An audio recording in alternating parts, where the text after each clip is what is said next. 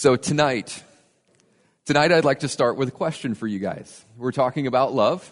So is there something that you have fallen in love with? Has anybody fallen in love with something before? Show of hands. Has anybody fallen in love with anything? Yeah. Everybody's fallen in love with something. What have you fallen in love with? Go ahead and shout it out. Cheesecake. I love cheesecake. Cherry is my favorite. All right, what else? Something other than cheesecake. Your wife. Yes, what else? Your husband. Anything else? Chocolate mint ice cream. Oh, yum. Yeah, I've fallen in love with some things as well. I've fallen in love with my wife, Sarah. I fell in love with my children. Isn't it amazing, guys, when you are first handed your baby, how much you can fall in love with that little person? I also have a dog. I've got a dog that I love very much. His name's Ranger, Cocker Spaniel, in our trailer. So when you think about the thing that you've fallen in love with, how similar are you to that? Sometimes a lot, sometimes maybe not so much. So Sarah and I did something kind of fun. We put together a list of things of how we're similar and how we're different. So at the risk of stating the obvious, I was born a boy. And I was born a girl. That is a good thing, right? Yes. So I grew up in northern Iowa. And I grew up in southern Iowa. I grew up on an acreage with cows. I grew up on an acreage with pigs. I lived in one home my entire childhood. I almost did. We moved away for 7 months and then came back again. I grew up working with my grandfather. And I grew up working with my grandma. I have one sister. I have 3 brothers. I'm quiet and I want to be left alone when I'm sick. I groan and moan, but still want to be left alone when I'm sick. It's very true. He does groan and moan. I got lost because I had said that. Let's see. Oh, here. I would choose cake. I would choose pie. Mm-hmm. I like to be spontaneous. I can be spontaneous with a week's notice. I walk fast. Now, he says I walk slow, but I think it's the natural disadvantage leg length here, so I'm going with that, but he says I'm slow. I like the little details. I like the big picture. I really like to organize. Really like it. I do not. But I do like things organized, but it's the process to get there that's so painful. I argue to get my point across. I also argue to get my point across. I'm highly competitive. I'm more. We're not competing. Not at all. Never. I love to swim. I love the water with a life jacket. I like trees. I can't look at a tree without identifying it, forming a comprehensive risk assessment, and then mapping out what needs to be pruned. Yes, his occupation as an arborist has changed everything on our nice drives through the woods. So, I'm a calculated risk taker. I am a calculated risk taker as long as I'm with him. I am good with directions. My friends used to call me the human GPS. I'm just glad that the Google Maps lady tells me where I need to turn. Oh, yeah. That was heaven sent, wasn't it? Yeah. So I follow the rules. I look for the loophole. I process internally. I also process internally. I relax when I do high physical activities. I need to relax after I do high physical activities. I like to cook because I love to eat.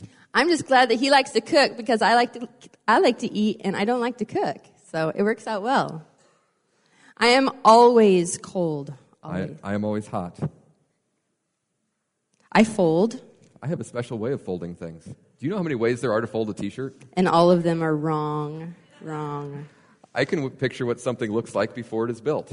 I can picture what something looks like after it is built. I am a morning person. I am definitely a night person. I have nice handwriting. I can read my handwriting most of the time. I am a thinker. I'm a thinker. I tan. I burn red. Burn. I like to know what's going on in the world. I would prefer to live under a rock. I loved the infant stage. I prefer them being able to use a toilet. And I like variety in my work. I'm okay with monotonous. I like to discuss things in the evening. I like to discuss things during the day. I competed in track and field in college. I only run if I'm being chased. I'm a very task-oriented person. I'm the only reason she has fun. That is very true most of the time. I prefer to work alone. As do I, so I'm going to go sit down now. But before you go, we are not socks, but I think we make a good pair.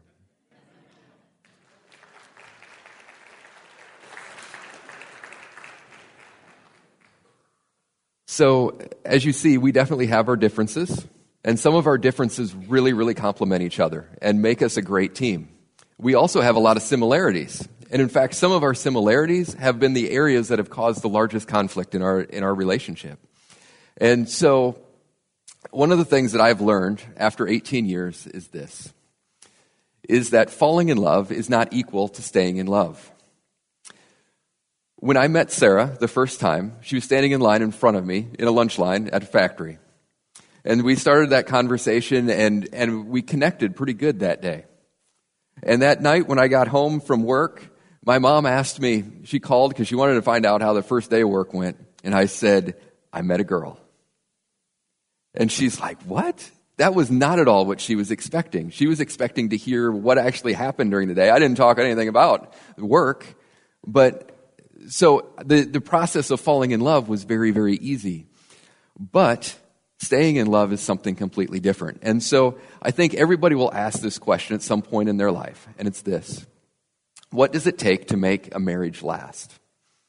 And I had to ask this question because I saw this in my friends, and they struggled, and a lot of them got divorced. And so I think that the answer to this is how we love is important. And it's not in the what we do, but it's in the how we do it.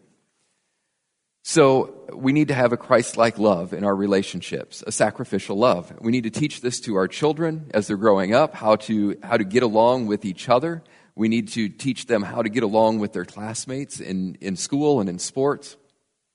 And as they become young single adults, how they can be respectful to somebody of the opposite sex as they become and look at getting married. And also having the same sacrificial love in church and at work. So we need to put love into action. It's not just a thing that we feel, but it's actually a verb, making it a verb and making it an action in our life. We can do that in these three ways: to elevate, to cherish, and to pursue. And so we're going to be looking at these three things through the book of Philippians in chapter 2 tonight. But I was very fortunate growing up to be able to see these shown and demonstrated to me. And it was through my grandparents, Marlo and Gloria. So Marlo and Gloria, they passed away in the last year or so. But they were both married they were married to each other for over 72 years. So some of the things that they did was they regularly ate together. They made it a point and intentionally to spend time together, and that time so that they could sit and eat and talk. They loved to go dancing. They were ballroom dancers. So regularly, weekly, they would go find a dance. Sometimes twice a week, they would drive to a dance.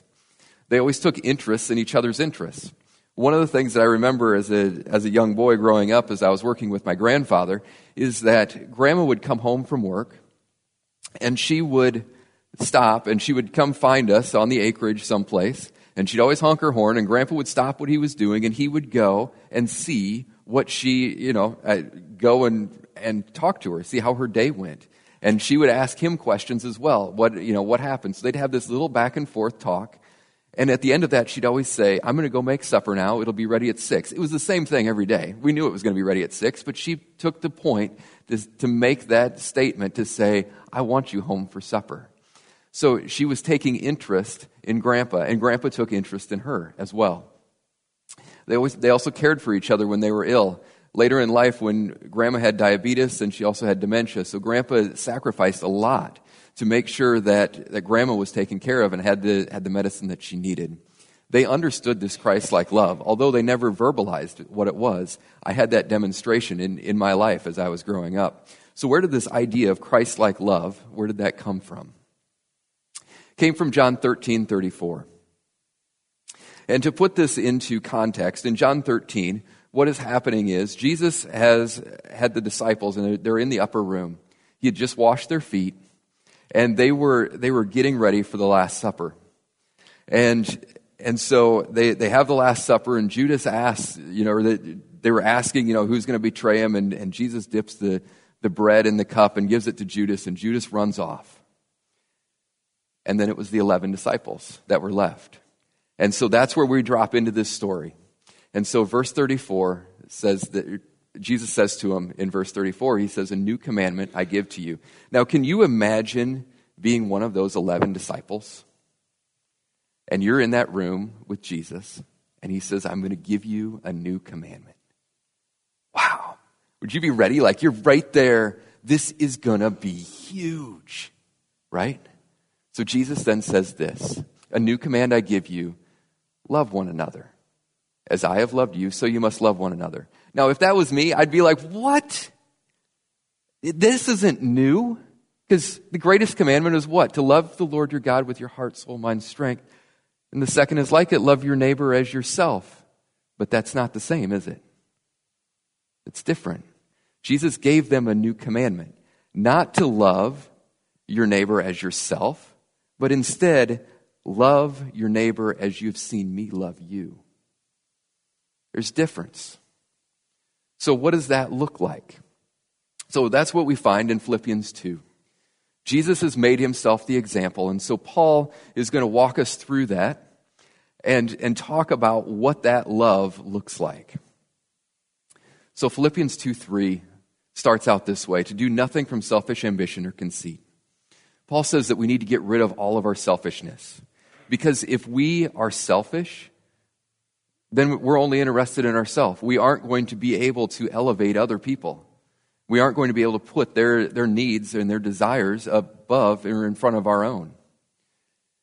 The conceit at the end, that's simply pride. Pride is this: doing what we want to do, when we want to do it, putting myself before God and others. If we're doing that, if we're conceited, if we have pride, can we elevate others in our relationship? It's not going to be possible. The last part of this verse, of verse 3, "But in humility count others more significant than yourselves." So we need to value other people above ourselves. Now, we know how to do this really well. How many of you have been to a wedding before where you're not the bride or the groom? Yeah, we have all experienced that. It is something, so when we show up, what do? We make that couple the most important thing, right? We make sure that their day is special. We elevate them. So we know how to do this really well. So the question is, will we elevate other people in our relationships? If I were to do this for a week, if I was to take and elevate Sarah for the next week, do you think that she would notice? I guarantee she'd notice. If you did that with your spouse, would your spouse notice? The answer to this question is really a life-changing question. If we are going to elevate other people in our relationships, that will change our lives. It will change how we interact with people. So I want to give you 30 seconds now in your books, find one of the blank pages, and answer this question for yourselves. Will I treat others as more important? And if so, how can I do that? 30 seconds.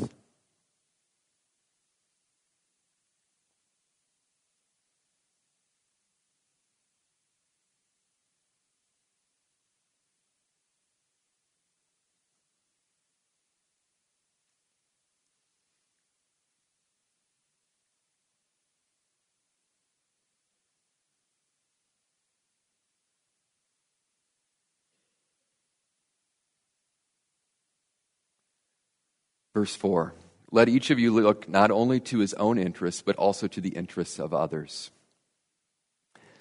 So we need to express interest in the things that interest other people. This is not easy to do. When people don't share the same interests that we have, it's hard to do that, right? One of the biggest differences that Sarah and I have is she likes old things. She loves to go to auctions. She loves to go to estate sales. I don't. I figure if they're getting rid of that stuff, there's a great reason they're getting rid of that stuff, right? There's a reason it's for sale. Nobody wants it. Sarah likes it. It's okay. So when she sees a room that looks like this, she gets excited. I don't so much. But there's times that I'll go with her to the estate sales. We'll have fun with that. There's other times that she'll go with a friend and she'll bring something home and she'll say, look at what I found. And I'm like, what is it? She's like, I don't know, but it's cute. Right? So it's fun. So then we laugh about it. So I take time to cherish her and cherish that interest and lift her up in that way so that we can have fun together. This happens with our kids too. I like to build things. So do my kids. The thing is, they use Legos. Legos don't do much for me. That's not my building material. But it's important that I take time and pay attention to my kids when they build something and they bring it to me, that I take time and get down to their level and say, what is it? What did you make? What does it do? How does it work? And so then their imagination starts running wild and they tell me all the different things and all the intricacies of that little thing that they built. But what's really sweet is when your interests match. Sarah and I love the mountains. We love the outdoors. So that is a way that we can connect and we can cherish each other while doing that. My grandparents, they love ballroom dancing. That was something that they did together for years and years and had a great time and it built their relationship wonderfully. So the question is this. For 30 seconds, I'd like you to consider, how can I better express interest in the things that interest others?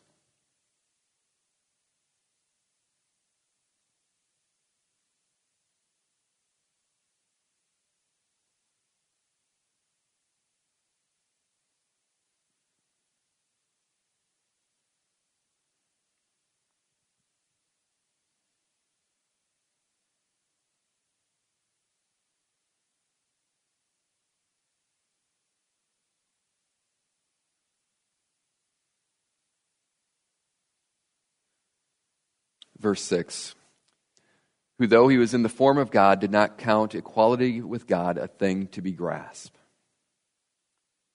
This is really big. Jesus never leveraged his position, right? Jesus is fully God, but Jesus never leveraged the fact that he was God for his own sake. He came from heaven and he humbled himself to dwell among sinful human beings. Now think about that. Because what happened when humans in the Old Testament got too close to the presence of God and they weren't invited? They're done. God cut them off. He killed them. Jesus, fully God and fully man, came and dwelt among sinful human beings. Can you imagine how that must have felt to him? That would have been just gross and detestable, disgusting. Yet he did that for the sake of relationship with us. And while he was here, he never demanded the best seat. He didn't demand the best food. He didn't demand the best accommodations. What did he do? He simply served. He served the people that came to him. He did that until he was exhausted, and then he retreated for a time of prayer and rest. So I'm going to give an example. I'm an arborist. Talked about that earlier. And so what an arborist does, and what I did, was the best way I can compare it is, if you have a pet that gets sick, you take them to the vet, right? So if you have a tree that isn't doing well, then you would call me as an arborist. I had an employee that came to me and wanted to work, and I said, okay, that's fine. Young man, just out of high school. I said, make sure that you have a good pair of shoes, because it's a lot of work. It's a lot of walking. He's like, okay, I got good boots. Don't worry about it. Well, less than 2 months in, the boots were falling off of his feet. And he's like, Jesse, how much am I actually walking? I said, I don't know. I've never checked that. And so he got an app for his phone. Turned out he was walking over 14 miles a day. Now, half of that, he's dragging or carrying something, right? It's a lot. So my climber, this is the guy that'll go up in and on a rope and saddle and work up in the canopy of the tree and do the pruning. He didn't want to be outdone, so he put the app on his phone. So he wanted to find out what he was doing. Turned out he was doing over 1,000 stair steps per day and still walking over 7 miles. So it was a lot of physical work. At the end of the day, we'd rake up average of about 1/4 of an acre. And so now I want you to put yourselves in the position of one of my employees. You've just worked a day with me. It's a lot of work. You're going to be tired, right? You feeling tired just thinking about it? So you come home, and your spouse has been there, their normal routine. But when you walk through the door, what would you expect? Would you expect supper? What happens if your spouse says, you know what, it's been a rough day for me, I need you to make supper? Would you leverage what you just done for the day to try to get out of making supper? So here's your question, next 30 seconds. Do I leverage myself in any way to get what I desire out of my relationship?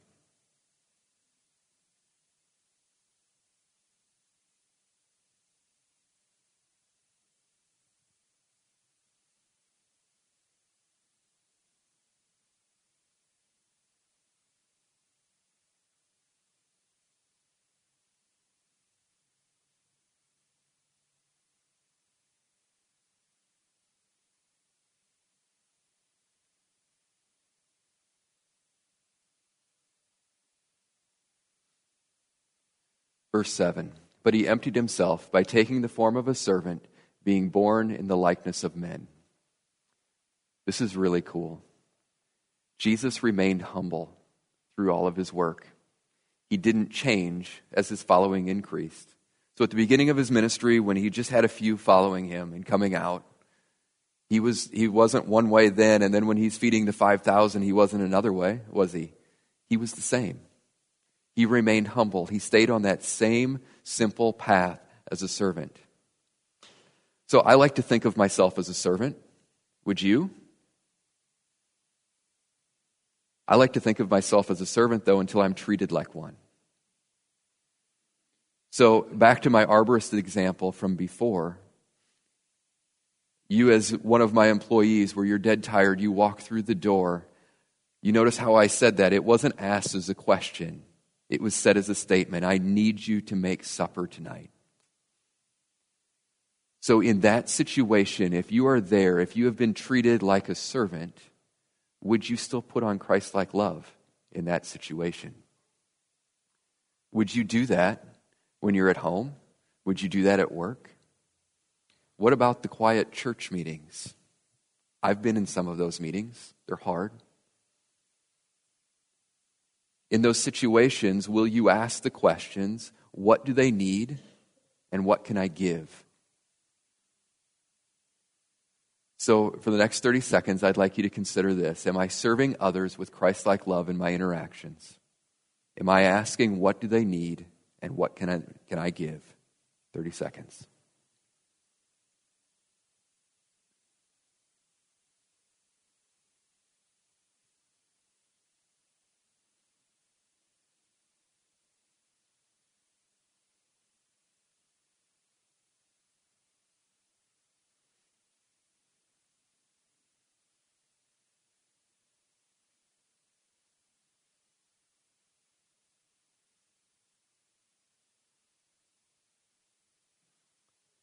Verse 8, being found in human form, he humbled himself, becoming obedient to the point of death, even death on the cross. Jesus was the King of Kings, the Lord of Lords. He came from splendor and glory. And what did he get when he got here? He was beaten, he was mocked, he was hung on a cross, and then he was crushed for my sin. He did this. He did this for us, for relationship. He got what I deserved so that he could have relationship with us. How far are you willing to go How far are you willing to go to show Christ-like love in your relationships? Do you put limits on your service? Would you go to reach out to somebody to repair a relationship? Would you go to the point of death? Or maybe what feels like death? It's hard. Jesus gave everything to have relationship with us. This was the purpose of the four Gospels. Everything that was recorded there was to give us the example of how Jesus lived his life. An example for us to follow, to show how he loved, so that we then could fulfill this command that he gave us to love others as he did. So ask yourself this: how far am I willing to go to love others? 30 seconds.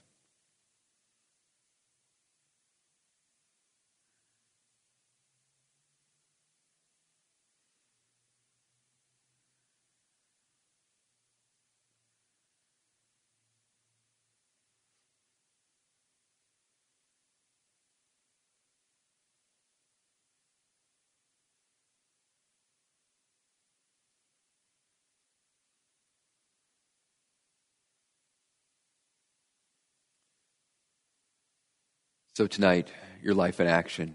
Jesus was self-sacrificing. He gave everything in order to have relationship with us. He sacrificed all of his own wants and needs to make it possible for us to have relationship. So the final question for the night, your life in action question: am I willing to put love into action even when I don't feel like it? Let's pray. Father, I thank you for this time. Lord, it is hard for us to look at how you loved in order for us to have relationship with you. And Lord, for us to try to mimic that and put that into our own relationships, us as sinful beings not being able to fully carry that out. Lord, I pray that through your Spirit that you would make it possible to love as you did. Lord, that we would seek to elevate others, to cherish them, and to pursue them as you pursued us. Lord, giving up everything for relationship with us. I thank you and praise you for what you did on the cross. In Jesus' name, amen.